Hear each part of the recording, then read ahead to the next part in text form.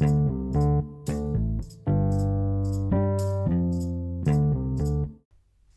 there and welcome along to the podcast Sport and Life. Looking forward to this conversation with Luke Sheriff, former rugby player turned businessman with Proverb Skincare in particular. Fascinating conversation. Thanks first and foremost to you for being here listening to the podcast, and thank you to the chief sponsors who've supported us now for 2.5 years. Bang & Olufsen of Cheltenham and Serene AV, who are specialists in some of the finest home entertainment brands, providing solutions based around high quality customer service and installations. Check out Bang & Olufsen Cheltenham online.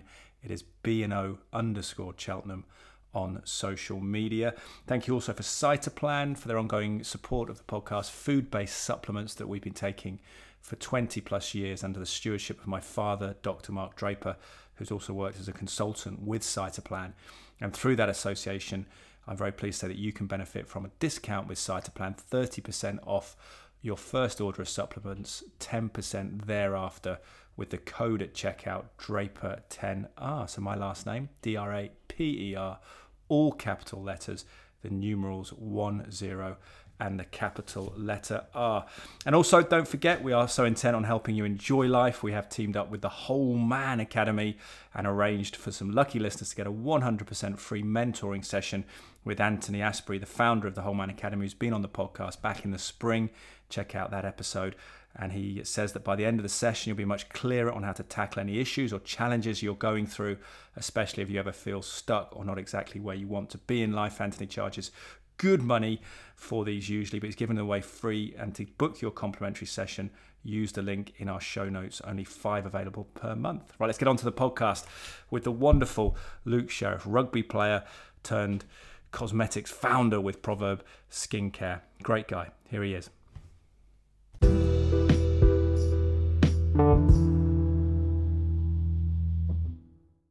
Okay, take 3 with Luke Sheriff. We've had one abandoned Zoom call that the audio didn't work on, and now our postal lady, Rose, has just interrupted it with a package, but we are recording now, so barring the house falling down or a plane crashing into anything, I think we're good to go. Welcome along, Luke. Good to see you. Really good to be here. It is nice to do it in person, actually. Our Zoom attempt was enjoyable to meet for the first time, but we've connected since then, so it's actually, as I've felt through a lot of the changes since lockdown, getting back to seeing people is really nice. Yeah, how have you found it on the business side with Proverb? Because presumably it was all Zoom stuff during lockdown, but do you feel that building a business, it's more meaningful to meet in person? I think we were exceptionally lucky that technology existed. Yeah. I mean, I said to a few people, imagine if you didn't have Zoom, and that instance of lockdown occurred. Like, I don't really know where we would have gone as a business. We were supplying with one of our businesses a lot of spas, and then we were sort of looking at that point bricks and mortar retail. I mean, those sort of things almost got turned off overnight. So that digital ability to go and sell stuff online and therefore continue to build those relationships is. Yeah, you wonder if they would have locked down without the digital world, or what the ramifications would have been, because obviously they've been severe anyway, but without that ability to stay connected, it would have been, I suppose it'd been a lot of old landline phone calls from our childhood, wouldn't it? Or faxes. Like yeah, faxes. Funny story about that and our mortgage. But anyway, that is something I think people maybe took for granted, or maybe hopefully the government did breathe a sigh of relief and being, okay, there's an option here to work remotely. We've got a very small team. We've got 6 people in the office, and we have a very flexible working situation. So that's continued since lockdown.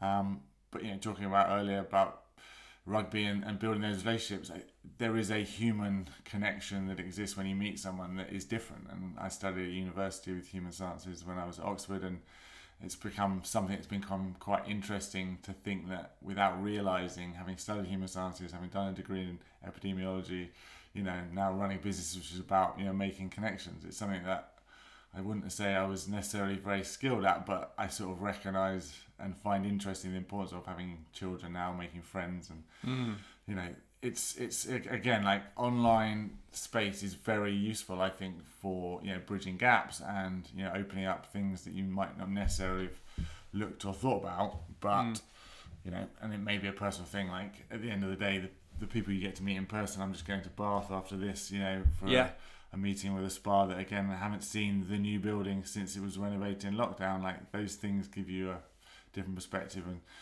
I think you build like into a relationship. You know, I think the best example someone gave me is, and probably this morning is a good example of that, is meetings are very efficient on Zoom, and you can get a lot done, and you can connect a lot of people, and there's definitely a place. And I think going forward, that's going to be great because it's going to allow opportunities for follow-ups and things like that, exactly. or quick catch-ups. But what everyone says is that 5 or 10 minutes before a meeting, and that 5 or 10 minutes after a meeting, when you ask about someone's family or where you discuss, you know, other things outside of the topic of the meeting, is where you build a relationship. You know, that's where friendships potentially are built, and teams certainly. You know, certainly bigger than ours. We're quite lucky. We've got a small team who have known each other pre-lockdown. So, but if you're trying to build a team in the middle of lockdown with just Zoom, I'd imagine that was quite challenging. Yeah, you get a sense of the person, don't you? And even now in other forms of communication with text messages, WhatsApps and things like that, and even things like LinkedIn, people, strange, assume a sort of, you know, they'll ask you for something off the bat when you've not even met them, and you're like, but if someone had met you a few times, you think, oh, I know that person. Yeah, I'd like to help them. But someone that's an avatar on a online thing. It's an interesting thing about connection and having that familiarity of being in person, and like you say, knowing something about the context of their life. It makes a difference.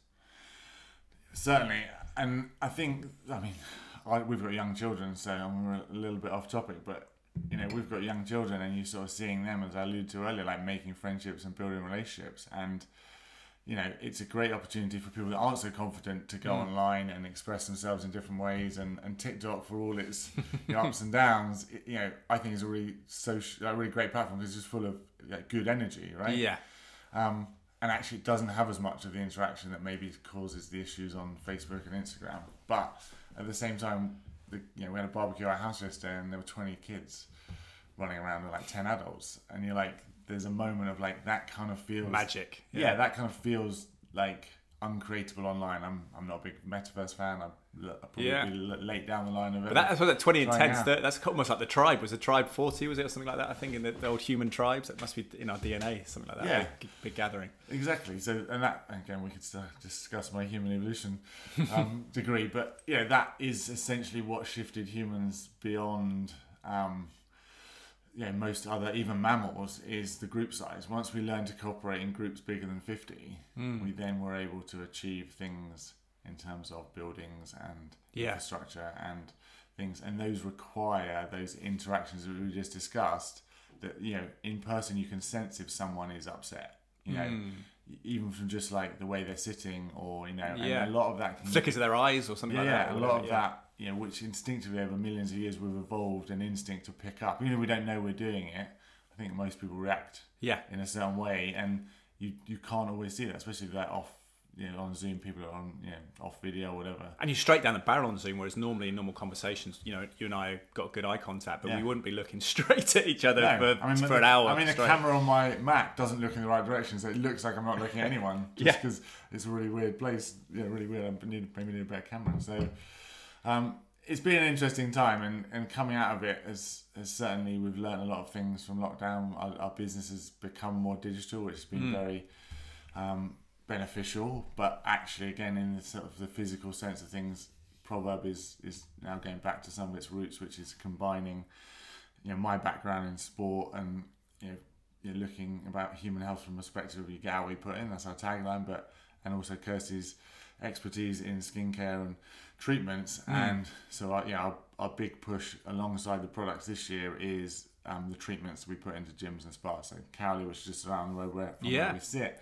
A few others I can't mention yet, but Wentworth has just taken on our assisted stretch concept. So taking good for you as a golf fan, Wentworth, I imagine. Yeah, still the most difficult place to get in, even if you're a supplier. But basically it's an idea that we could all do from moving more. That we could all benefit from moving more. Yes. Back to our point of, you know, going and seeing people, but physical movement is sort of the underpinning of human health, whether you realise it or not. Like the ability to feel confident to walk down the road, you know, to the post office if you're retired, like my mum and dad, like or for you and I who still like to stay fit. I know you've had a knee operation recently. Trying to get a bit better actually now. Like being limited in movement in any way actually does limit you mentally and has a knock-on effect. So assisted stretch is a good way of, whether you are, you know, getting back to movement or whether you're a high-performing athlete, of maintaining range. And so Kirsty's watched our physios over all the years manipulate, you know, big people, you know, who aren't easy to stretch, and learnt their techniques, and sort of taken that to the combine the gym and spa, because a lot of hotels have great gyms and great spas. So how would you define what Proverb's doing then? Because you've got the refillable deodorant, which I guess is the main product people associate with it, but then you're doing a range of services as well beyond the product. I mean, really, it was an idea of producing a brand for people that are in a position to take their health a bit more seriously, and along with that, take the health of the planet seriously. Because I think the more people align with their own health, they look around them and they see the impact that the planet's we're having on the planet. So that's sort of the mission, is to produce products that help people improve their health and the planet. And spas are a good measure of that, in the sense of we have a background in spa.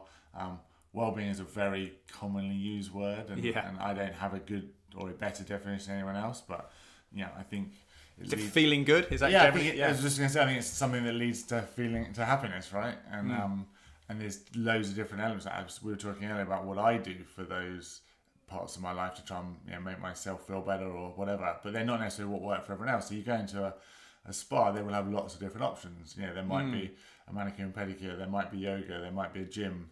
We just have an idea that movement is sort of missing in some of that. And you go in and set up workshops there? Well, so ideas? We train their team so that essentially the treatment can be done either in a gym space on a stretch pod or on a couch, as a normal treatment would be done.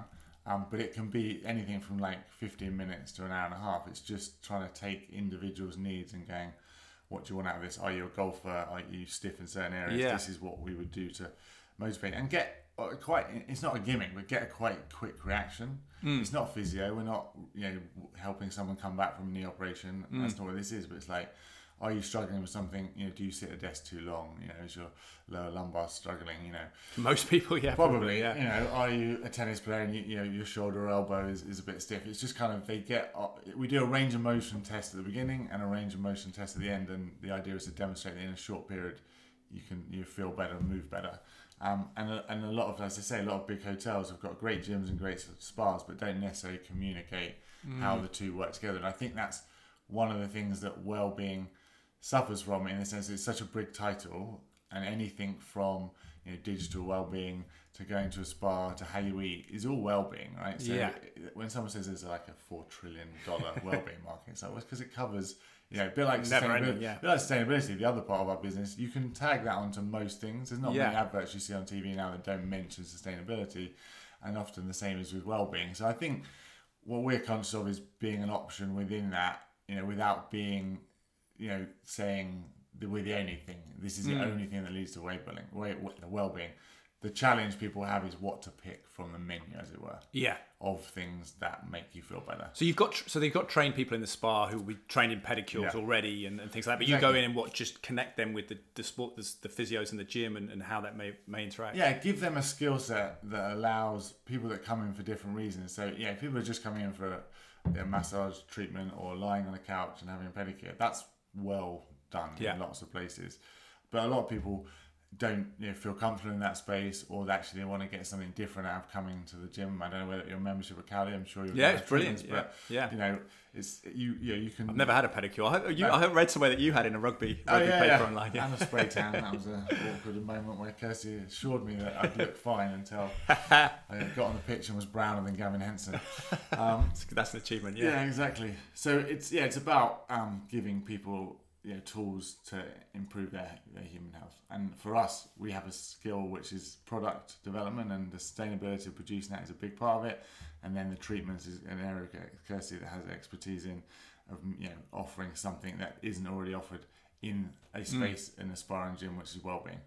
It's not necessarily something that's never been done before, but it's just in a space that is more accessible than it has been. So I just think the more of these options that people have, and the less ego people have behind them, and brands particularly, like, it's easy to think that what you have is the best and only thing, and Proverb stands for statement of truth and honesty. So we're often talking, and people are like, but you're talking about another brand being good, and I'm like, well, because there are other brands that do stuff way better than we do. So it's not, in my sense, if you're truly concerned about someone's well-being, you should be allowing them to find their own journey. And I think for some people that's uncomfortable, because some people like to be told what to do, or feel like Peloton's a great example. Like, people get very tribal about Peloton, and it's a great product and a great brand, but it's not the only way to stay fit at home. No. Yeah, not for certain. It's a very expensive way to do it. Exactly. Some people need accountability of someone yelling at them from a Yeah. studio in New York or whatever it might be. It's interesting that because your idea said other companies are doing that it's not completely unique, but what is unique, I suppose, is the combination of you and Kirsty and what you're doing, and you're not trying to compare yourself because we're recording a podcast now. I think there's about 2 million podcasts globally, but I think there's sometimes a confusion that you need to have a completely unique invention or something, isn't there, to do anything, whereas actually it's what you bring to it, and also your motivation and passion. We talked about that, as we say, before we started recording, and your passion is definitely well-being and people feeling good. Absolutely. I mean, I do a blog occasionally called Life Fueled, and it's kind of that sense of people often say to me like, why are you so happy? And I can tell you that the moment it changed, I was very fortunate. I have a sort of very straightforward childhood. I went to a great school. I was lucky enough to go to Oxford. I played in the varsity match. I didn't think about this stuff, right? How did that rank, just out of interest, the varsity match Oxford against Cambridge, in terms of the magnitude of things you've done?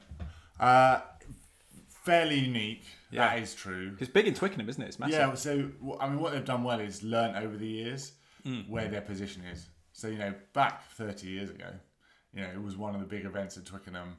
Before Christmas, there were no autumn internationals. There was a big contingency from London that would come and watch it, and Oxford and Cambridge had a place. And I think in the boat race, they still are way more unique because of the length of the race. But the rugby landscape has changed. Academies have come. People don't go through the university system. Oxford and Cambridge weren't able to recruit the sort of ex or pre-internationals that they could back then.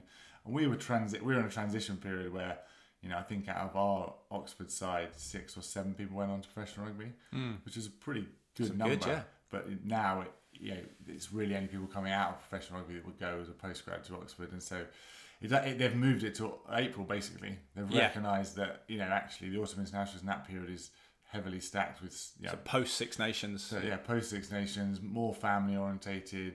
It's still lots of people that want to see those universities.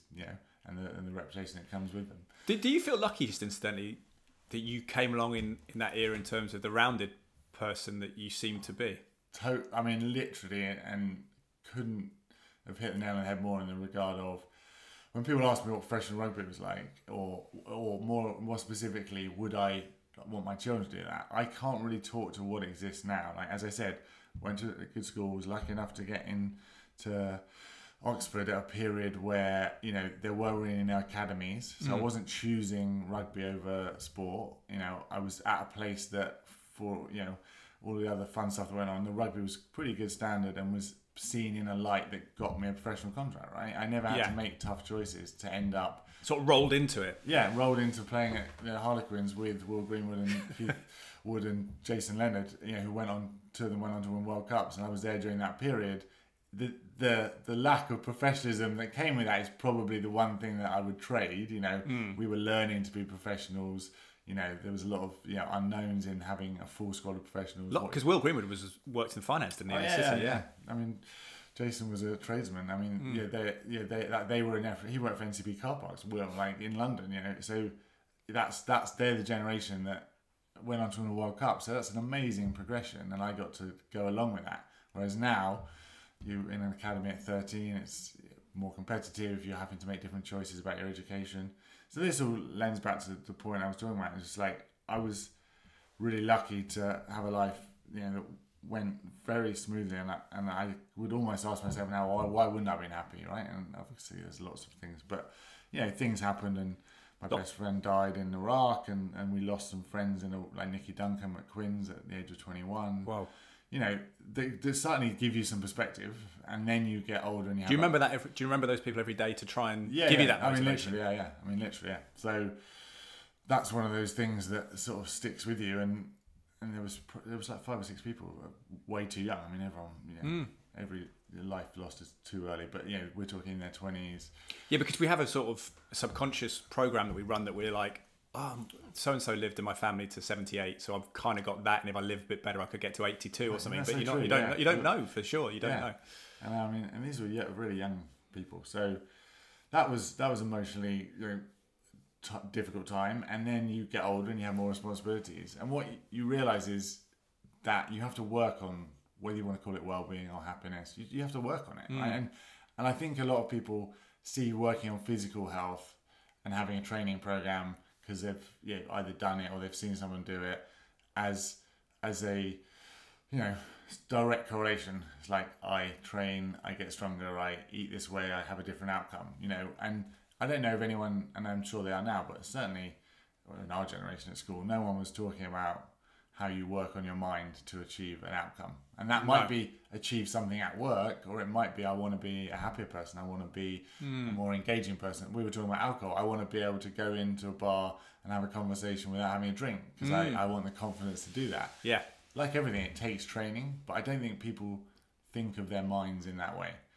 And so through just circumstances, having been happy and then having a period of like reflection and things, not going great, but we talk in our house, we don't talk about bad in our house, right? Like if there's something wrong, we say there's something average. Yeah. Because something bad in our house is, it's something we talk a lot about talking about things, but do you have a humour in your house? Because I heard Steve Thompson actually on Sunday Rugby at the weekend talking about obviously having early onset dementia, part of the England squad in 2003, and said he can't remember his kids' names sometimes, but they all make fun of him in his house, joke about it. He said that levity is important, because I think sometimes we talk about talking about things almost like we have to sit solemnly and have a very emotional conversation, but sometimes it's just being around people and having fun. No, exactly. So luckily most of the stuff in our house which is average is just sort of dealt with in, like you say, quite a relaxed way, and the children luckily have been pretty, I should say pretty easy. They have been pretty easy, considering I think business is harder than children, but I'm sure there'll be plenty of people that disagree with that. The reason I asked you about the rounded person thing is because I've interviewed rugby players now who've been more in the professional solid area, like say the academy system. They haven't gone to university, and I think they've missed out on an education at university which may provide them with a career option, but B, the social side of university, meeting lots of different people. It feels like a lot of them have just known rugby and rugby people, and then perhaps it can happen at any time, can't it? But 25, 30, 35, whenever they retire from the professional game, or it restricts them. And we know that it's going through difficult times at the moment. Worcester Warriors up the road from here, particularly financially. Suddenly, what do you do then? It's more of an identity transition, but perhaps you had a bit of fluidity there anyway, because you'd gone through different stages of your life before becoming a player. Yeah, I did used to worry about some of the youngsters in regard to, I was lucky enough to get 2 degrees as it happened. Not that I've ended up specifically using them, although they still draw on the experience, but other friends of ours did law or whatever, and then got to play rugby. And in the back of their mind, I think it does allow a sense of like having a second option, not freedom to just throw it at rugby. Because it might not be the last thing you end up being good at, right? And I think if you're too young into something and that's all you ever focus on, you think that being good at that is the only thing that is relevant in the world. And I can see why that's helpful in the moment of trying to outcompete people and develop a career in a sport or anything where you need to be single-minded. But I think probably the best example I would give is Justin Harrison recently, World Cup runner-up for Australia. So what happened is he came second in the World Cup, and they give you a silver medal. And he was so disillusioned that he threw it in the Sydney Harbour. This is how many years ago? 2015 was it? Or no, 2003. 2003, yeah. Oh, yeah, sorry. 2003. Yeah, of course, yeah. So he's thrown it in the river, hasn't thought anything of it at the time, because he's just in that moment of rugby's all that counts. I didn't win the World Cup. I missed an opportunity. I failed, essentially. That would be how he felt. Yeah, Wilkinson's drop goal, yeah. Right, and then over the years, he's had kids and he's retold the story, and they look up to him as someone that got to the final of a World Cup, and lost to one of the greatest teams with a drop goal, and all they want to hear about is the story, and they want to see the medal, and he hasn't got it. Whoa. And so the RFU remade the medal, and it gives me goosebumps thinking about it. They remade the medal and presented it to him. It was probably only a month ago. And they presented it to him when the England team were touring out there, and he totally broke down. Then they got his kids on the Zoom, and he was this is a guy that is renowned for being like tough and just totally broke down, because he recognised his achievement of 19 years ago was something to be proud of, and in the context of all the other things he's done in his life, had children, moved on, it's something to be massively proud of.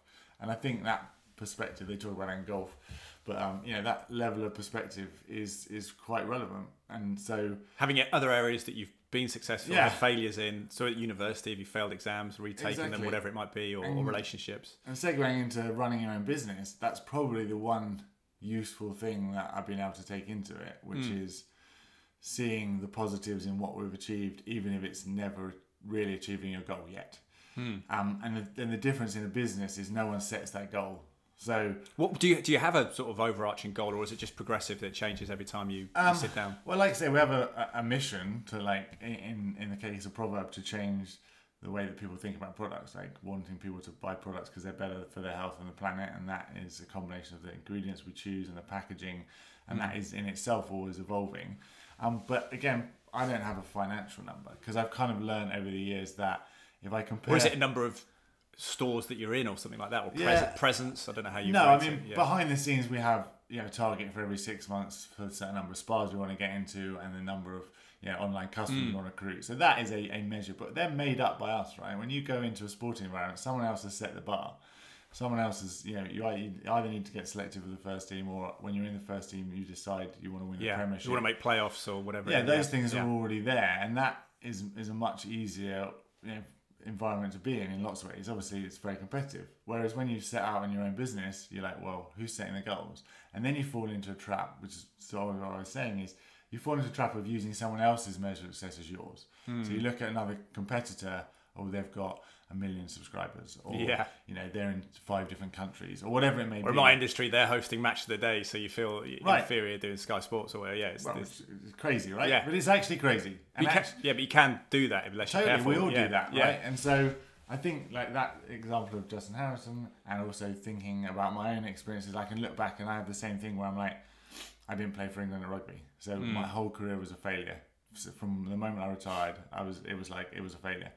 But then, you get perspective and you get time, and I look back and I realised that I not only didn't necessarily set the right goals, but I also wasn't willing to make certain sacrifices that maybe would have led to that. And I can't certainly say that. Difficulty with some goals is whether how much control you have over them, don't you? As well, if you've got gatekeepers or you've got other spas who you're trying to get into who may not want you, or it's a difficult dynamic, isn't it? So shortly after, like, retiring, as I was out for dinner with some friends, and 2 of them end up having the argument for me. Both of them called Chris. One was a barrister, and they were basically having a debate. One was on the side of Luke just didn't try hard enough, and one was on the side of Luke just didn't have the luck go his way, whether it be the right coach turn up or whatever. And actually, having other people debate it kind of does make you realise that you aren't in control of as much as you think you are. That's a difficult thing sometimes in life with those outcomes, and one that I remember vividly because I was doing announcing at the London Excel in the 2012 Olympics when Anthony Joshua was boxing. Now, he had the final against a seasoned Italian called Roberto Camarelli. Camarelli did really well in that final, came back at Joshua, and there was a sort of a dissension in the Italian ranks about the score. It had to be a score back. The judges evaluated it, and I had to announce ultimately Joshua won. Now, I don't know whether that was a political decision, it's in London, whatever, or how it was scored. I'm not a boxing judge, so I don't know the technicalities, particularly of amateur boxing. But that crossroads moment, he'll be defined as an Olympic champion, 2-time world champion. Maybe he'll come back again after the latest defeat, I don't know, and be a 3-time world champion. But it's a sliding doors moment where we'll say he's a success, but could have easily have ended up with a silver medal, which isn't failure, but it's a different thing in terms of becoming this household name that he was.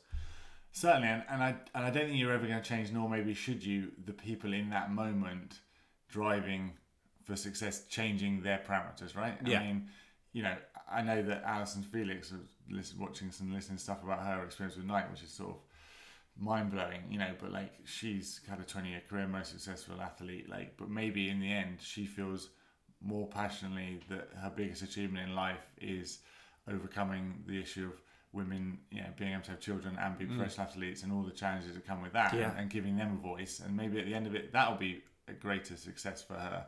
But in the moment, I think as an athlete, you're always going to be focusing on that goal that someone else has set, and that's going to be your measure of success. And I don't think we should change that necessarily, but what we should build around them, going back to the rugby point, is a degree of ability to, 1, think about other things, and 2, skill yourself up so that when that time comes, you're more confident to go into the rest of your life, because it will come, right? Yeah. So, whether there's good enough programs for rugby players or any professional athlete to be learning things outside of the sport and developing those skills, that's something that I'd be more concerned about. I wouldn't be telling them not to focus on their rugby and make that the pinnacle of their intent at that point in their life. But also there's a lot of evidence to suggest that if you're doing other stuff and you're broadening your horizons, it brings some of that back to the game and you have better perspective to be able to get over defeat, right? You lose at the weekend, it doesn't mean that the season's over, right? Or whatever that may be. And I'm sure Liverpool are in a situation where, somebody said to me the other day, like, Tottenham fans, something like that, they're like, oh, well, Liverpool have already lost the season. Actually, for real, like, there's madness. Well, it's just the points total that Man City put up has been frightening. But yeah, no, I think they're not actually out of it now. They won 9-0 at the weekend at time of speaking. But you need some perspective of, what losing really is or what failure really is. And actually, it's not finite always. It's what you can control. And I suppose in rugby terms, I'm thinking in terms of measuring, rather than results, your performance, it's probably more tangible, I guess, than business, because you can measure what you can bench press, what you weighed, you can measure your speed, you make at the weekend, or how many drops, how many times you drop the ball or whatever it might be. You can think, I'm getting better. But in business, what are the sort of metrics that you measure yourself on in terms of your development? Because you've been doing it for a decade now. Yeah, or more nearly. Well, as I said, that comes with confidence, right? You even now totally underconfident in certain areas of what we do, and so especially with the digital growth that we've had to develop into. So again, I think one of the things is, like exactly you said, you can only control a certain number of things, and you're not. Simon Sinek, there's a really great guy called Simon Sinek who talks about building teams. I've seen a few. He's done a TED talk, hasn't he? Yeah, really good. He's the big breakout for him was talking about the core of a business, Apple. Yeah, I think I've seen him explain why millennials struggle or something in failure and setbacks. Yeah, but one of the things that he was very clear about is you're not on the same playing field. Now, of course, sports teams have different budgets, but that's very well documented. Whereas in the business world, you have no idea where that competitor came from. You have no idea what backing they had, what experience they've got, what their motivations are, how they make their product. Yet you perceive them as a direct competition. Now, the consumer might, so that's where you do have to sort of compete. But actually, in lots of other ways, it's not even the same thing. And how difficult is that balance? Because you mentioned that other person thing, and I've been reading some of the Stoic stuff with Marcus Aurelius, going back to Roman emperors. It's don't think about what other people are doing, what they're saying or thinking. Think about what you control. But as you're saying, in a marketplace like that, you look at other people in your career path and say, oh, so and so, this broadcaster's doing X, Y, Z. Should I do that? Should I do more of this? For you, it could cloud your vision, couldn't it, if you start adopting practices that other companies that are selling cosmetics are doing? I mean, look at Rory McIlroy, who went through a 6-month period of trying to hit the ball further because Bryson DeChambeau was hitting the ball further. That's a good point. His game collapsed, and then he turned around to himself and went, I'm Rory McIlroy. Like, I'm one of the greatest to play this game. Why am I copying a guy that's barely won a major? No disrespect to Bryson DeChambeau, but he was doing his thing, and actually, to his credit, he was doing his thing without being deterred by anyone else saying this is mad, it will never last. He just stuck to his guns. Like, why Rory of all people? So if Rory McIlroy can get distracted from a winning formula by somebody else in the environment and competitive landscape saying, oh no, you've got to hit the ball further and this is the way to win golf tournaments, well, you can see what happens to all of us. Yeah, but you might take some nuggets somewhere on the line, but you have to put it through a bit of a distillation process, don't you? Yeah, and Kirsty won't mind me saying, I think she struggles more from the being distracted by other people, because I've been in competitive environments where that competitor is right next to you. Like, you're in the same team as person trying to take. So you're worried about like other flankers trying to get into the England team, like Lewis Moody. Yeah, but well, first of all, you're worried about the same in the Queen squad trying to get the spot, and you have to learn to live with that person next to you, be friends with them. Yeah, and then at the end of the day, someone gets picked, someone doesn't, and you do, looking back, learn to trust what you're doing a bit more. Is that a powerful lesson from sport? That ability to compete and be on friendly terms with someone? Yeah, I think it's a useful thing for life. Like, I'm a big kindness person. Like, I'm big into teaching my children about kindness. Like, I can want to beat that person and yet still be friends with them. And that rugby is a very good example of that, because it's such a physical, close sport, and you can go out on a training pitch competing for the same sport, knocking chunks out of each other, often fighting on the training pitch. And then you come off and sit and have lunch together and be bantering, and it'll be like gone like that, because you recognise that for the whole thing to work, you've all got to get on, and that's what a team is, and not everyone. And that's why the best managers and the best clubs manage to get a whole squad, because throughout a season you get injury, you get loss of form. You've got to believe that you can be in that first team, even if you're third choice at the beginning. And likewise, if you're the first choice, you've got to know that that's not a given. You've got to keep working for it. And I don't know, I try not to have too many direct synergies between business and and sporting world, because I think the sports world in some ways is very contained. Like Yeah. there are some great lessons like that, like working with someone that you're also competing with, you know, being kind to each other. You know, when you play against someone that you're physically trying to beat at something, afterwards you can come off and have a hug and be friends. Like that's a great lesson. Yeah, But also- boxers often embrace after a Yeah. tough fight. But that small world of professional sport that is funded by someone that you don't have to worry about where the money comes from, you know, hopefully if it's going well, you know, you're just doing your job, is actually a world away from like the business world. And I often think that, you know, business leaders and managers who manage hundreds of people with real world problems, like, you know, paying the bills and you know, how they, you know, something happens to their children they've got to go home for, like that is way more challenging than just worrying that your 25-year-old mate next door is, you know, trying to get the same spot as you, I think. And I think this is, I don't know if it's a conversation or even an opinion anyone else has, but I think sports teams could learn a lot more from like management and how, you know, good managers run teams in the real world, where they're dealing with like people's real problems, real life-changing things, and having to still deliver goals to a business. You know, a friend of ours runs the Audi dealership in Derby where we live, and he's got 100 staff and they all have their own challenges, and he's still got to meet the goal that's set at him from, you know, head office, but with that team. And that when I listen to the stories of what he deals with, and I think, and I hear back to what we used to like pander to or think was a bad day at the office for rugby players, I'm like, no, it's not the same. At the moment, it's important to you, and of course you're passionate about it. So, and I loved every minute of it. But I think I probably always, going back to your point about being rounded, I probably always had a feeling that it wouldn't be the most significant thing I did in my life for the rest of the world. And that kind of sounds like the thing because my wife would look at me and go like, who do you think you are? Like, why do you think you're going to change the world? And I was like, I don't know. But just playing a part in a positive yeah, impression. But when I now think about that, I now realise, like you said, that even if it's one person, and that's a really overused expression, but like actually, even if I do a blog and one person says, that made me feel better today, or we produce a product that reduces the amount of plastic in the world by one bottle, that's quite hard. Yeah. Like to get your head around how big an impact it is, but it is a positive impact, right? You're part of a general sowing a seed idea that germinates. In the and I'd like to think from the 15 or 11 years I played professional rugby, I'm going to work for 40.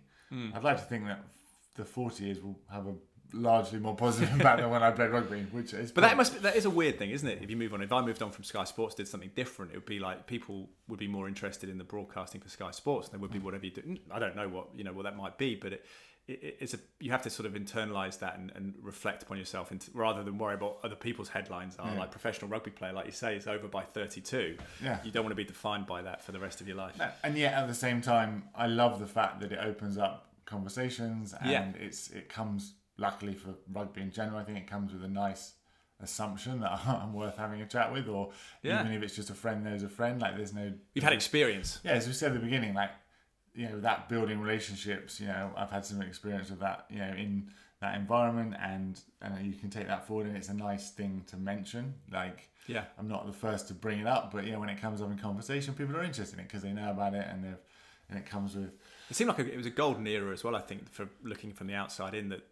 When professional 96, you came in that first wave of bespoke professionals, but you did have a rounded look at it, and you were characters. Because I always think about the players from my youth, like Will Carling and Brian Moore, and Brian Moore was a barrister, or was he a lawyer or whatever? And he ran a nail bar as well. Did he? With his wife. Yeah. They had a lot of, and it shines through a little bit. And I don't bemoan modern players; it's not their fault, but it's a more sort of anodyne environment in modern sport at elite level. I think it comes with the pressure and the money that comes with it. I know that rugby's going through a slight change, but it becomes more professional. There's more sponsorship money. There's more demand. They need to focus more on that. But I certainly don't think they should ever lose sight of the other things that are going on around them, and drawing from those experiences and getting those experiences, like whether it's work experience or whether it's just meeting other people, like. I think they genuinely will be able to come back to what they do with a more rounded approach and be more successful. But like you said, like if you realise and learn why you do something and you're passionate about it, it often leads to success, and that probably leads to money. Yeah. But we were talking about before, like why you do things. I don't do it for money. I never played rugby for money. The first time I got offered a contract and I would have taken it for the money instead of the playing, this is the first time I said no, right? And that's maybe more difficult if you're. And you weren't a father at that point, were you? Because were you? Because that's brave. Because that complicates it a little bit. Doesn't it? Suddenly you're. Well, and it was the first time that the business paid all of our wages and all of our bills, so that was quite a big step. And that was Kirsty's business at the time. Yeah, exactly. So I stepped away from that without a huge amount of certainty. But likewise, I can see why if you're now in a career at rugby and earning way more than we did 20 years ago, that itself might be hard to leave because you've got commitments and you've got mortgage and actually that financial golf. Yeah, to do something that away, suddenly you're going back down the ladder to I don't know, half the salary, third of the salary, whatever it might be. So that's a different challenge. So there's no right answer, but I'm glad that I was in a mindset to be able to make that decision because it always feels now that I left on my terms. Yeah. Despite what I don't think I did achieve and the regrets I have in terms of some of the choices I made, the choice to finish has never felt like the wrong choice. And I think if you talk to people, Leon Lloyd has a great business called Switch to Play, which is helping people do exactly what you said, which is transition from an identity of a professional elite athlete, and he does it across all sports, to a day job for him, but that doesn't have the recognition, and it's like bereavement. You go through a bereavement curve, and I was lucky to avoid most of that because I was already working in the business. I made the choice to leave. I really, the identity that came with what we were doing and starting. An entrepreneur is an identity, right? And crazy as it might sound, it's risen in. It's got always, it's very kind of it's more glamorous. Well, it's more trendy now than it maybe was when we did it, right? Yeah, it was like a sort of wheeler dealer business person when we were younger, wasn't it? Exactly. Well, the likes of Steve Jobs and all these people that started something in their garage. Apple being slightly more successful, but it's nice that has a place and a recognition, but kudos. I left, but I had a lot of those things to allow me to leave. What would you recommend to professional athletes, knowing particularly athletes who financially will need a second career? What do? Do you focus on the playing while you're doing it and then give yourself a year to retrain, or do you train whilst you're playing, and how do you divide your energy and attention? One piece of advice I'll be happy to give is don't be told that outside experiences and doing stuff outside is a detriment to your performance. Especially in a team environment. If you're an individual, and I'm not being an individual athlete like a golfer, but even like talking and watching and listening to golf, like they recognise it's a team sport now, whether it be their personal trainer or their agent or the person that organises their travel. Golfers just seem to practice all the time, don't they? I think it's kind of. But even within that, like I would say, don't be told by anyone that if you go and do stuff outside rugby, it's my experience or anything that it's going to have a detrimental effect. Obviously, what I'm talking about, particularly rugby, because it's not a long. Golfers could play till 50, but it's a different thing. With injuries now and people getting bigger, and when I say that, obviously, going and doing things that might negatively impact it, like drinking and stuff like that, fine. But I'm talking about if you're going to pursue something, do a degree, exactly, like a degree, or get some work experience, or do some networking, or set up your own business. And I think the best example of that is Saracens, and I'm not going to get into the reality controversy of what was right or wrong. They got punished, so that's done and dusted. But the idea of supporting players to run businesses outside of rugby, to give them a future and an experience of responsibility and all the things that come with it. Compassionate move in some ways. It led to a lot of what was successful because they were binding together people in groups and run off and doing stuff outside rugby that was keeping them fresh for rugby. And that's the thing about sport is, as much as people think they want to play sport every day and now not playing much sport, I would, if you said to me, could I do anything right now, I'd be going to play sport. The flip side of that is when I was playing sport every day, you'd get home tired, you'd have to have a nap. It takes a lot of your energy, right? So actually to have something to refresh yourself mentally, to come home, and that's what I had with Kirsty's business, to talk about ideas and come up with what we're going to do. Can you overthink, if you're sitting there thinking about Saturday's game for 5 days? Yeah, so it has a double-edged sword. Not only are you distracting yourself from things that you can overthink, it's also giving you a chance to meet new people, invigorate yourself. They were doing this 25 years ago in Australia in the Super 12s, right? And I don't know whether they still manage that now with the extra pressure that's come. But I would say just don't be told it's a negative. Of course, you can mismanage your time, but largely, you're not talking about staying up to 1 a.m. or whatever, doing cramming. You're talking about doing I'm just fitting something in that gives you a chance to think about other stuff, refresh your mind, meet new people, and you will, without realizing it, bring that back. And when you asked me a question earlier about where does the Oxford-Cambridge Varsity match rank in my experience? Well, as a pure rugby experience, not as highly as playing in the Hong Kong Sevens or playing in the Heineken Cup at Twickenham in front of 7,000 people against Munster, right? Yeah. Those things instantly jump out as you as feeling like the pinnacle of intensity and experience. But if you ask me about the people I got to spend time with and the conversations we had and the roundedness of that experience, it was way more enjoyable because as soon as we got off the pitch, the conversation was about what essay they had to write this week, or something off the wall. Whether Alanis Morissette's song "Ironic" was actually ironic. Yeah, or the definition of ironic. Yeah. We had those sort of discussions. Not that we didn't at rugby, but actually a lot of people would just disappear off their own way or whatever. Whereas we would spend a bit more time off the pitch together and discussing things that weren't just rugby. So yeah, I think. I was lucky not to have to make the choice, though, is what I have to be honest about. It's like I didn't, as we said, I didn't have to make the choice between one or the other. It sort of was always part of my life, and the two seemed to go together really well, and then coming out the other side was easy. How brave was it to go full-time working with your wife, the dynamics of that relationship? Or had it been something, again, that you sort of built up incrementally so that you got used to it? Exactly right. It didn't feel like all or nothing. I mean, probably looking back, financially it was, but it certainly wasn't from a personality or working together point of view. I mean, I'd been helping out with the business for a couple of years. We'd figured that. I mean, I even applied for jobs in that period, like the Foreign Office and places. Really? Yeah, and got offered jobs. So was that not based on the Human Evolution? No, that was just based on thinking about what I might want to be involved in. Yeah.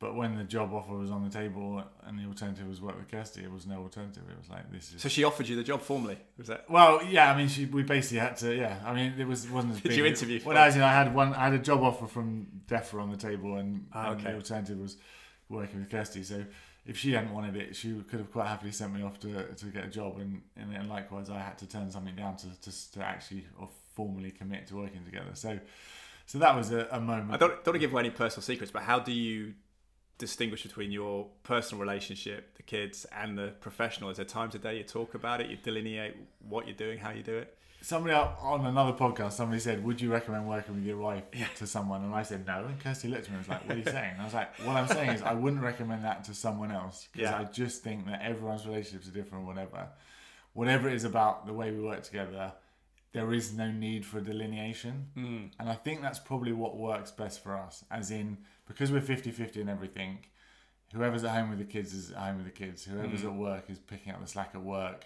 If we're together, we do try not to bring it home in terms of Do you know what times, if you got you do Monday mornings at home, she does Monday mornings, is that set in stone for routine? So what we try and do is, there's not actually many times where we're together with the kids, as an example, where we need to talk about work. We leave that until they're in bed, but as soon as they're in bed, we start talking about working. Okay. And I think the one thing that has worked, which probably doesn't, is there hasn't, not to get too personal, but there hasn't been a need to we haven't carved out enough time to go on a date to be close like that, because for whatever works, we just like being together. Okay. And we have enough. So you wouldn't have a week, we don't talk about work on Saturday or something like that, there's no rules? Yeah, it's just kind of do you know what, we don't talk about it in front of the kids is basically the rule. We try and delimit those things so that we're not impacting, bringing stress home or whatever. Yeah. But like I said, because of the 50-50 nature, one of us is probably with them. If we're all together, it's probably a Saturday afternoon and there's no need to talk about work, right? So the work. So you wouldn't be, if you were looking after kids, you wouldn't be on email, whereas she would be, and things like that. Exactly. So we're trying. That's one thing. I try and do whatever I'm doing 100%. Yes. And I think that's a problem. That's a big. I don't know if you found that. I found that a challenge in modern life, and I think a lot of people have. My daughter's very good at regulating that. Daddy, put your phone down, all that kind of stuff, because you realise. A friend of mine said you effectively can work all the time in a way if you're thinking about work and you're getting messages. That is, I think, the biggest challenge that the people of the future honestly face, in terms of being able to focus and stick to one thing and not be distracted, and therefore feel good about it because you get better at it because you're doing the same thing on repeat. But carving that time, my daughter's trying to learn to do an aerial, which is no-handed cartwheels. Okay. It's on my visualization board, and we probably get to it once a week. It's half an hour. Yeah. We probably only get to it once a week, right? And so she's got lots of stuff going on. It's distracting. Awesome. How old is she? 12. You have to get her off her phone to come and do it. And that's not that she doesn't want to do the aerial more than the phone. It's just... How big a problem are phones, Jeremy? I was speaking to a professional footballer. I won't name his name or suggest who he plays for yesterday, but he's a guy that's been on the podcast and we keep conversations. He's moved to a new club at a higher level, but he was talking about some of the players being on their phone screen time for 7 hours a day. And he said, I think it becomes a challenge for them to get game plans into their heads because there's so much information that, not necessarily educational information, but just social media, WhatsApp, whatever it is being thrown at them. We're having the exact same conversation yesterday, and I think as a simple takeaway, it is the amount of information that young people not even expected to absorb, but are absorbing. Yeah. I mean, literally, like whether it be watching TikTok and getting news about Ukraine or, you know, new products or just whatever it is constant. Like there is so much of it. And I think that is a detriment to human well-being. Like we are good at assimilating lots of information, but there comes a point where it's crippling. Yeah. And kills creativity as well, doesn't it? You need a bit like so time off. That's to your point. Like I try, and I'm not great at it, but I've got better at it. There are times again where I try and do only one thing, and that's like with the kids. I try and focus on the kids. Like if Kirsty and I aren't working, we try and have a nice time. But then there are other times where I recognise that if I'm at my desk working, there will be 7 things going on at once. There'll be someone in the warehouse asking a question. I'll be messaging you, whatever it may be. And then if you go on to message me, suddenly you notice another message that's then taking you further away from where you were going. But those things we come from a generation, and I can say that, like we're old enough to remember having no phone your friend. Is Dan there, please? Can you go? Having not too many distractions, now having lots, and I feel like we're a good generation to learn the balance. Yeah. Of there are times when I need to be doing 7 things at once, and I just have to be, and I'm fine with that, and I've got the skill to do that. But what I have to be able to do is not get addicted to that feeling of thinking that's productive, because actually there's other things that need to be done, like setting up, like we're setting up for our new product, our first manufacturing line. Yeah. So it's the first time we'll fill and make some of our own products. Brilliant. Which is really exciting, which is the refillable body wash, which follows on from the refillable deodorant. Oh, cool. Which is really exciting. So I don't know when this podcast comes out, but at the end of September, we're going to launch something that's going to we'll come out, trumping it out this end of this week. Yeah. Going to be pretty unique. So keep an eye out for Proverb and our unique refillable body wash. But we've had to create our own manufacturing line. Well, to do that, I had to go to work when the kids were away at 7 o'clock at night for 3 hours, leave my phone in another room, and only focus on it. Because we're talking about health and safety, a very precise thing. You cannot be distracted while you're doing that. Yeah, so imagine trying to write a dissertation at the moment. It'd be with mobile phone. It'd be incredible. But a lot of stuff you think you can do at the same time as something else, and it may be the case. But like, do you do everything? You end up doing everything to about 50%, don't you? I think, or less maybe. Yeah, and sometimes it's necessary enough to get that done that 50% is good enough. And then when you're doing some stuff, you really should think, no, if I don't give this 100%, I'm either something might go badly wrong. Our manufacturing line might fall over in a week's time because I haven't said it outright, or more soft skill. I'm not really paying my kids enough attention, and that's a shame because that's a cumulative thing. And you're not going to see them; they're not going to be there forever because they're going to leave home. Do you feel that? I feel that pressure with my little girl. Actually, I feel it. I feel the sense that as an adult you can coast in time, but then you look at a kid and it's quite a urgency reminder because each week they've grown an inch or whatever. There's different, and their personalities are blossomed. They're going through a rapid state of change. Right up until you have kids, every year is just like, well, I'm a year older. You don't really keep track, and then they are literally a measure of time because you know your kid's age and you again roughly know when they're going to leave home. If they choose that, and therefore you do have that sort of ticking clock, which is it's not a bad reminder. A bit like I remind myself of people that still aren't here. Unfortunately, I also remind myself when I'm with them, like this won't be forever. We were rewatching the Titanic the other night. Actually, it's funny, but it made us think that the people there were having the time of their lives. 6 hours before they've sunk, and you think actually, you never know when it's going to end, and not in a maudling way, but just in a way of seizing the day. Yeah, I mean, I think the best example is the Big C, the podcast, the lady that just passed away. Rachel Blandon, and the lady more recently. Yeah. I worked with Rachel actually at the BBC before. Yeah, I mean, her whole raison d'être in the end was to continue to make the most out of every day in the face of something, in the end terminal, which is an amazing ability. Amazing. So if someone like in that position, and that's the irony, right? If someone in that position, with so much going on in their life can still put the message out there that you want to make the most out of every day, I kind of feel like we could all take a moment and do a bit better. And I think accepting death is part of a way of embracing life in a way, isn't it? I think it's the one thing that as a culture we've kind of gone away from because nobody wants to talk about bad stuff, but it's not necessarily a bad thing if you're celebrating because it can make you achieved in that time, and it makes you more urgent, more dynamic in decisions sometimes, doesn't it? And you're not just letting another 5 years roll by.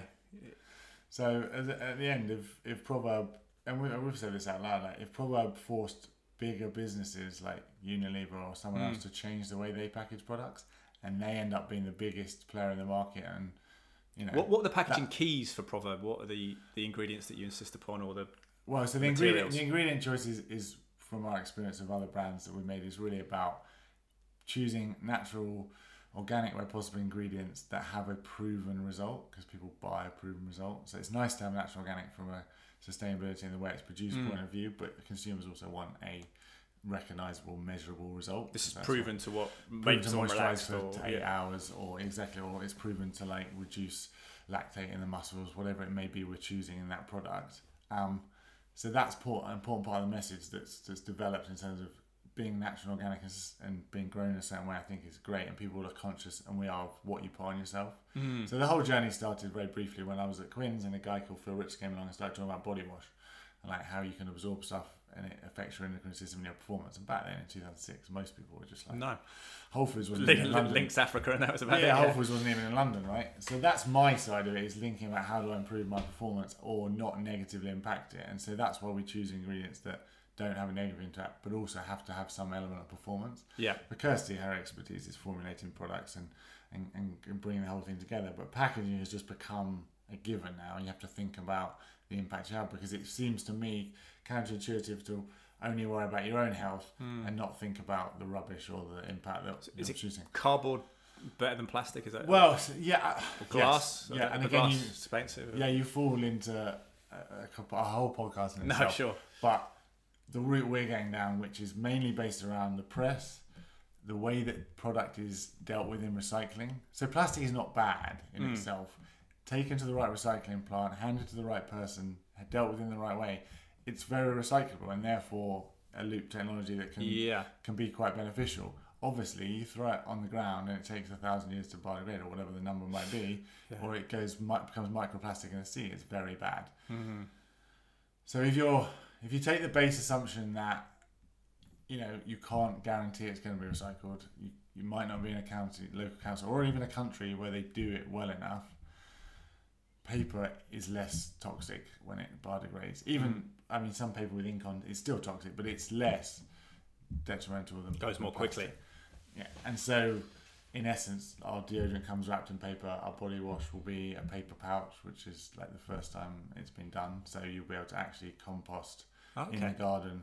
Nice. The packaging, right? Because at the end of the day, people are busy, and if they don't know what bin to put it in, or it gets left in the wrong place. Well, there's a bin strike, I think, in Scotland at the moment. Yeah, you kind of have to, in a sense, make it as easy for the consumer as possible to make the decision. And the idea is, well, actually, you're going to buy something in packaging that is ultimately biodegradable, compostable, and therefore you don't have to think as much about it. Because even if you end up putting it in the bin in landfill, it's going to decompose better than the next thing. And that sounds like a really it sounds like a really defeatist. But it's getting better, edging better. Yeah, it sounds really defeatist to say, oh, well, the worst case scenario is ends up in landfill. But actually, you've got to live in the real world, and not everyone washes their recycling like I do and takes the label off and puts it in the bin, because not everyone does. No. And I try hard, and even I don't do it every time. So people are busy. Ultimately, our decision in the end was, consumers want it to be as easy and as efficient as whatever the alternative is. So if they're walking into Boots and buying, £2 body wash off the shelf because it's easy and convenient, or throwing it in their Amazon shop, then we need to be competitive. And price will always be a challenge, because if you're producing something sustainably, there's a differential in price. But also in terms of the way they throw it away, the way they do it, there will be people that drive to the local health food store and fill up their own bottle, which I recommend, and our spas will hopefully end up having the same ability to refill products for their regular customers using our products, and that is a great way of doing it. But again, people buy online, people expect it to be delivered at their door, so what do we want? Ultimately, for something to arrive at their door, that when you buy a refill of our body wash, it's basically all paper and natural product. And so for the person using it, they're putting stuff on that's healthy and not going to impact themselves. It washes down the drain, and it's not doing any damage to the environment, and the packaging goes in the compost, and in the end theoretically can become the ingredients that make the body wash. I mean, that's brilliant. Well, it's but have you heard of an app called Yucca? Because my wife's got that recently. I'm into a new app. Tell me. And it's you scan products. We've basically had to clear out half our bathroom. You scan products, and it tells you about the toxicity of those ingredients, things like that, the dangers, whether there's an alternate. And I said to her, well, I don't know the science background of this when she got it and started using it, but apparently it's people in France have originated this idea, and it just basically breaks down what's in there. Does that sound like a good thing to you? Yeah, brilliant. There's one in America called the EWG. Yeah, a similar thing. There's one in Canada. I think it's a great idea to give consumers like the education, because I think that's part of the problem. Where do you find the information, and how do you know whether it's healthy or whatever? I think there's another piece of technology that's coming in. So most products have a barcode, but in the future they're transitioning to a QR code. So you get instead of just 1D, like a number, when you scan it, you get onto a mini website. Yeah. And then it can teach you about how to recycle that product or where it came from. So it's just another layer of information that helps, because I think getting information into people's hands is key. Because a lot of people don't know a lot of stuff. When I talk to them about, when you say is plastic bad, and I'm like, I don't think it's as bad as everyone says. Everyone's like, well, what do you mean? I'm like, well, I think people think about in your body as well, don't they? There's microplastics in your system and things. Exactly. So, and ultimately, not everyone's going to know everything, so you do have to make it as simple for them as possible. But it's definitely great that there's these abilities for people to find the information clearly. And it's arresting as well, because you might know subconsciously some of these things aren't good, but if you see it written down in scientific language that this is toxic, then actually you think, oh, hang on, maybe I shouldn't put this on my body and wash my arms with it and under my armpits. But I just wonder how your sense of it, and obviously not naming products, but how much damage to people's health has the cosmetics industry done over the last century or so? I think the average woman, I think, puts something like 8 or absorbs something like 8 or 10 pounds of products a year. So, so it's a lot, right? As in, your skin is the biggest organ in the body. Mm-hmm. You do absorb stuff. Nicotine patches work for a reason. It's porous. We think of our skin almost as like a sort complete of leather barrier. cover. It's not, and it's a big organ. And between suntan lotion and cosmetics and shampoo, you put a lot of stuff on it. Suntan lotion was a big one actually. We had to change our suntan lotion. Yeah, exactly. So, I just think ultimately, if there is an alternative that you feel comfortable is trying to be better, then it just makes sense to try it. Because I'm not going to say that the other one is definitely going to be bad for you, but there's enough evidence that aluminium isn't a great thing to spray in your armpit. So if there's an alternative, I would just choose the alternative. And so there is no measure I give you. I mean, Johnson & Johnson got sued for a number of millions, if not billions, over talcum powder, right? So there are instances of that happening. But I don't want to be a scaremonger. I just want to say, listen, if you're in a position to make a better choice for your health and the planet, there are alternatives out there. And that just takes a little bit of thinking about that choice. And not everyone can make that choice, and that's the challenge, right? It's a bit like food. Not everyone can... Is it better not to have anything if you can't afford the right product? Or it's difficult, isn't it? Exactly, because that's why deodorant's an interesting one, because it's so many people use it. You feel more confident when you know you're not going to smell. It feels like more of a necessity than eye cream, because you're worried about the bags on your eyes, right? Yeah. Which again, for you and being on TV, it might be a necessity, but for someone else might not. So again, you're into probably should be, but I haven't thought too much about it. But what is necessity, right? Yeah. And there will be people that and consumerism is constantly telling us things are needed. That's the whole aim of the game. Without getting into whether that's right or wrong, we have had the debate in our office many times. Should we even be a product company? Should we even be producing any packaging in any product? Is that not completely counterintuitive? But we have to live in this world and make an income, and B, you're providing a product that you believe is healthier and demonstrably proven is healthier than other products. That's it, right? It's ultimately, consumerism is not going away. People's desire to look, feel better is not going away. Yeah, we just need to be an alternative that says, listen, you can do it in a different way, and hopefully that is enough for people to start making behavioural changes. And not by, family member of mine, I won't say their name, but has literally about 3 bathrooms full of endless products, and just think, actually, that's consumerism gone wild, because I think QVC is involved, but it's just seduced into every week buying a new product, so it's interesting. Exactly. But so people should have a choice, and people should be able to buy things to feel better, because that's the world we live in. And much as I studied Neanderthals, and there's an argument for the first essay I ever wrote at university saying like, were hunter-gatherers the last truly happy humans, right? Yeah, because agriculturists forgot what it was like to be hunter-gatherers. That's the basis of that. There was enough food on the land to just pick it when you needed it. They lived in Africa, it was warm, they had shelter of a cave. They had enough spare time because the food was plentiful. Less of us, weren't there, as well? They had enough spare time to enjoy it, have a party around the fire. They had culture. There was happiness in the way that we think of human happiness, but none of the other pressures. They're bigger and stronger, weren't they, than the sort of first farmers, because they had more disease, living with livestock, things like that. Didn't have as good a nutrition, right? But we're not going to turn back like a million years or 500,000. It's funny, you feel that in the woods sometimes. You get that cooling, don't you? It's strange when you're there. There's something you plug into that history, I think. And yet, going back to the beginning, talking about well-being, go for a walk in the wood. Like, you will feel better. Yeah. And it's we free. did yesterday. Brilliant. And it's free, and it's the thing that we did for millennia before now. So, What are your other health tips, exercise-wise? And we've talked about, you're not sort of... I guess evangelical about it, but about not having caffeine and much alcohol. You don't drink alcohol often. What are your health fundamentals? I think the biggest one that's missing, you mentioned, is sleep. I think the people I've listened to over the last 5 years talk about the things that impact health. A balanced diet, exercise, the people you surround yourself with, reducing stress. None of these things have changed really. How people approach those, the pressures on them that affect our ability to do them have definitely shifted. We talk about the phone. The phone's a classic example. Yeah. Whereas sleep has never been talked about quite in the same way. And I think you'll find in the next 5 years, people will really get behind and learn more about how important it is. Matthew Walker's a big sort of, instigator of that, isn't he, from the University of Berkeley, I believe. I love his podcast. And I've been to listen to a sleep specialist at Lanzerhof. And my takeaway is it's the distraction that stops you from doing these things, and sleep's the one that's impacted most. All right. So you think about, like you just said, like you have 2 or 3 glasses of wine casually of an evening, you don't realise how poorly that might be affecting your sleep. I had half a glass of wine last night, red wine. I hadn't drunk for a week or so, and actually, but I'd listened to a podcast from Andrew Huberman from Stanford University talking about the disruptive effect on sleep. So I don't know whether it's psychosomatic. I was waking myself up thinking I'm not going to sleep well, but he was saying that any alcohol affects your quality of sleep. You're not getting a good night's sleep off the back of it, and probably caffeine's I work shifts, sometimes I have to be at work till midnight.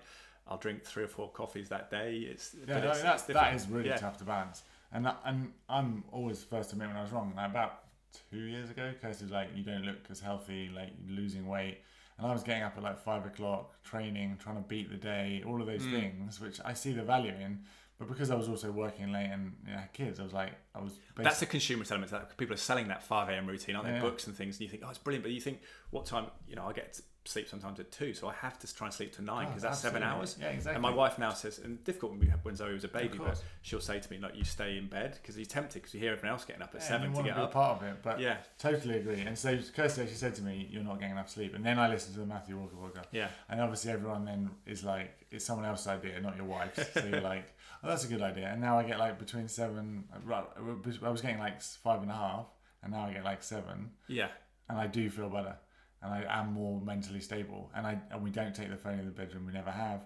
And I don't drink caffeine. So, somebody might say, "What's your health tip?" It's like use natural skincare. But actually, if you're asking me what the health tip for the average person to look at would be, sleep would be. And it's what you do building up to sleep that's key in terms of devices and caffeine, whatever it might be, and just stimulation, I suppose, isn't it? Yeah. So they talk about sleep pressure. So basically, the pressure to go to sleep, builds up, and the trouble is if you have caffeine or you watch a phone, you're basically pushing that off. Your body wants to go to sleep, but you need an hour or so to you're distracting slide down into sleep. Whereas if you sort of suddenly switch off and try and jump into bed, you're just lying there with your head's bouncing. Exactly, and also that idea that sleep must be important, because you wouldn't, in nature, going back to hunter-gatherers, you wouldn't go to sleep for 8 or 10 hours and be under threat of anyone attacking you, predator or otherwise, if it wasn't really important. Yeah. So it must be important. They haven't known, and I still think they would admit, they don't know 100% how it works, how it's so important. They just know it is, and they know from a professional athlete point of view, people that have poor sleep and you don't regiment it, don't develop physically or mentally, and So, Federer's 9 hours, isn't he? I don't know how he's done that 'cause he's got 2 sets of twins, but presumably as a nanny. It's a bit of help from what I hear. deals I know with someone them. that's actually stayed at his house. Really? And there's more than one nanny. Is he in a separate corner of the building? But again, like you've got a team around you that recognises that what he's trying to achieve requires certain things. But yeah, sleep would be the thing that I would totally off topic of what we do. That's what I said at the very in the middle. Like I don't know, I just don't feel competitive. If there's a brand or someone talking something that makes sense.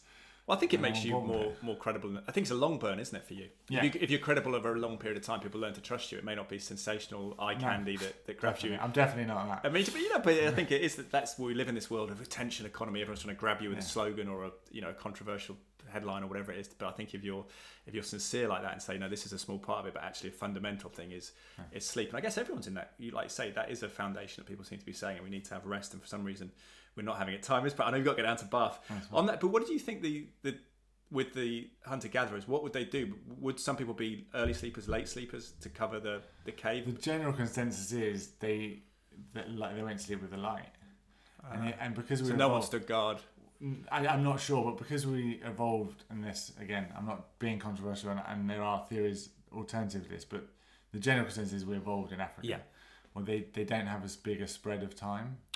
It's consistent, so near the equator, yeah. Yeah, because you're near the equator, so you would have consistently gone to bed when the sun went down and got up when the light got up. Yeah, because in England in December, you're in bed for you'd be in bed for 18 hours or something. Yeah. Well, they didn't have electricity, so apart from fire, they didn't have light that was consistent during the night. They didn't have that light pollution. So sleep. Again, like sleeping in the dark is another great tip. Like getting blackout blinds.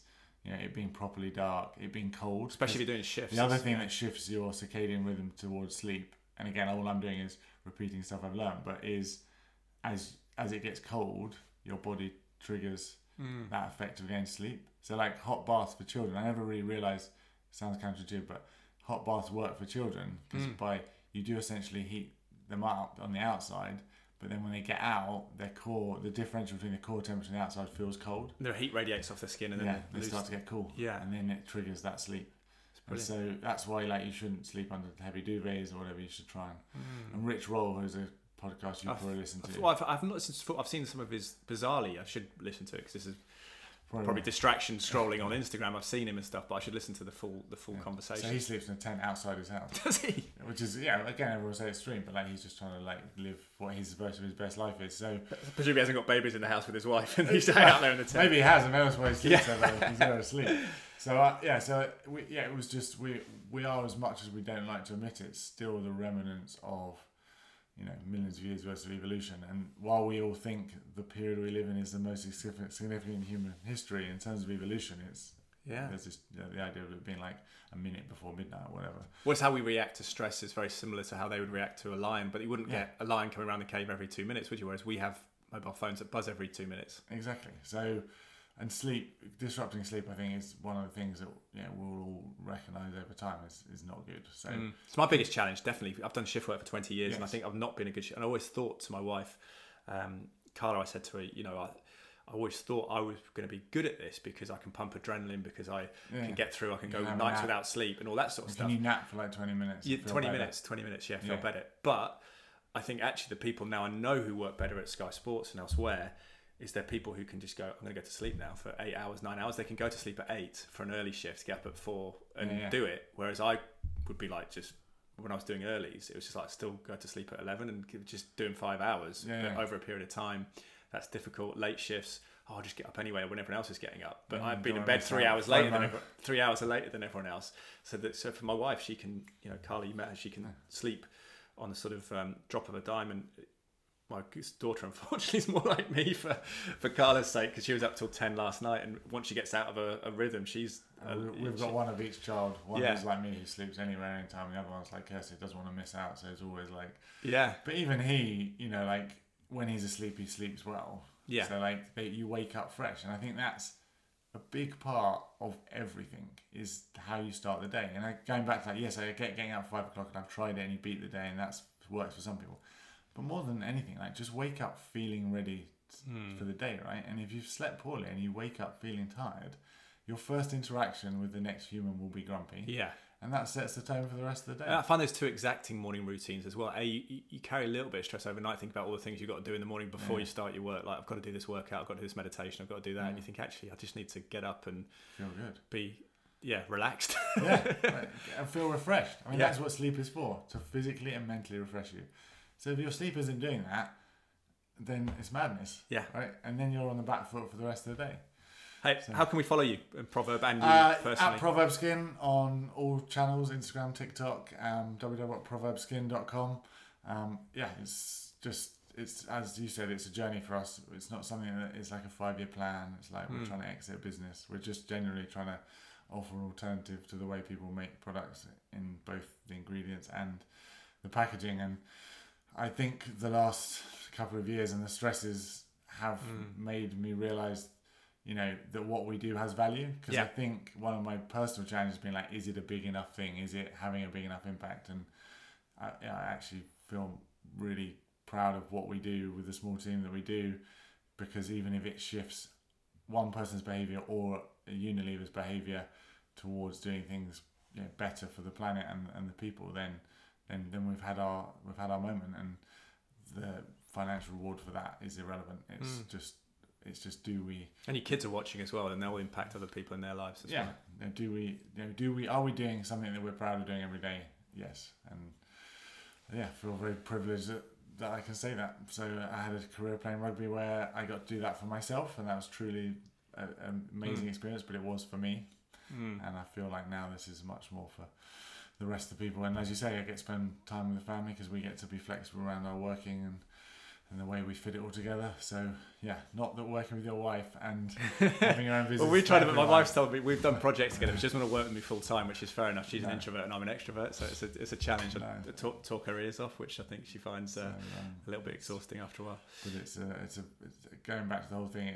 For us, it's the right balance. And if anyone out there is considering their well-being, think a little bit about balance. Trying to do too many things and be good at too many things is the very few people that can do that. And even they burn out or have something driving them that I had someone on the guest podcast recently who was saying that he was getting up at 3 a.m, had 2 young kids. He'd come back from working in the States where he's a director of coaching at a football club, and recently got diagnosed with a sort of partial paralysis condition, because I was concerned actually that he said he was getting up at 3 to do extra work and things like that, and I just don't know. You don't know what the effects are, but you don't know. I don't know the diagnosis or anything. Getting enough sleep and focusing on a little bit of balance, I think, will be a lot easier than trying to conquer the world in one day. Well, Luke Sheriff, thank you very much. Really appreciate your time, and I know you've got to get to Bath, but it's powerful. I think it's powerful what you're doing, and I think your candor around we're doing something that's complementary for a healthy lifestyle, but you say the foundations are sleep and other things. It's a good message, and like for the last couple of years I look around and I think a lot of our issues in life have been intensified. Look at the NHS, what's happening in this country, obesity, type 2 diabetes. Anyone that's out there spreading healthy well-being messages is powerful. You're doing it in a very honest way, so thank you. Well, it's a pleasure to hang out with such a professional. Well, glad we got it done. I'll tell Carly you mentioned she was a professional on the way in. Thank you. Cheers.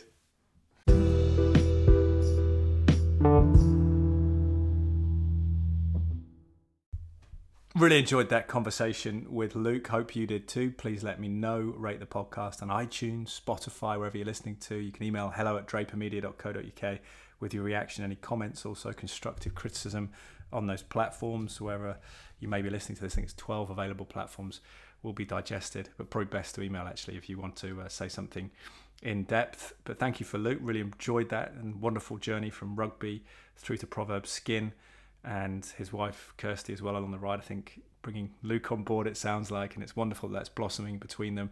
And actually just returned from Cowley Manor, where I took my daughter for a swim outside of Cheltenham, and actually saw Proverb Skin articles on the counter when I came in. So it's really cool to get that experience after speaking to Luke, and really great for him to stop by in the house and do it in person. So hope you enjoyed that. Thank you for listening to it. Appreciate it. Thank you to the sponsors, Bang & Olufsen of Cheltenham and Serene AV, specialists in some of the finest home entertainment brands, providing solutions based around high quality customer service and installations. Check out Bang & Olufsen Cheltenham online, BNO_Cheltenham. And if you are looking to optimize your immunity, want to try Cytoplan supplements, Could be bespoke specific supplements, vitamin D3, etc. Maybe popular going into winter, or one of the multivitamins. Head to cytoplan.co.uk, cytoplan.co.uk. The discount code at checkout is my last name, Draper, Draper, all capital letters, the numbers 10 and the capital letter R. And don't forget, if you want to have the free mentoring session with Anthony Asprey of the Whole Man Academy, the link is in the show notes. Thank you very much for listening to the podcast. I hope you enjoyed it, and I hope you have a great week. Goodbye for now.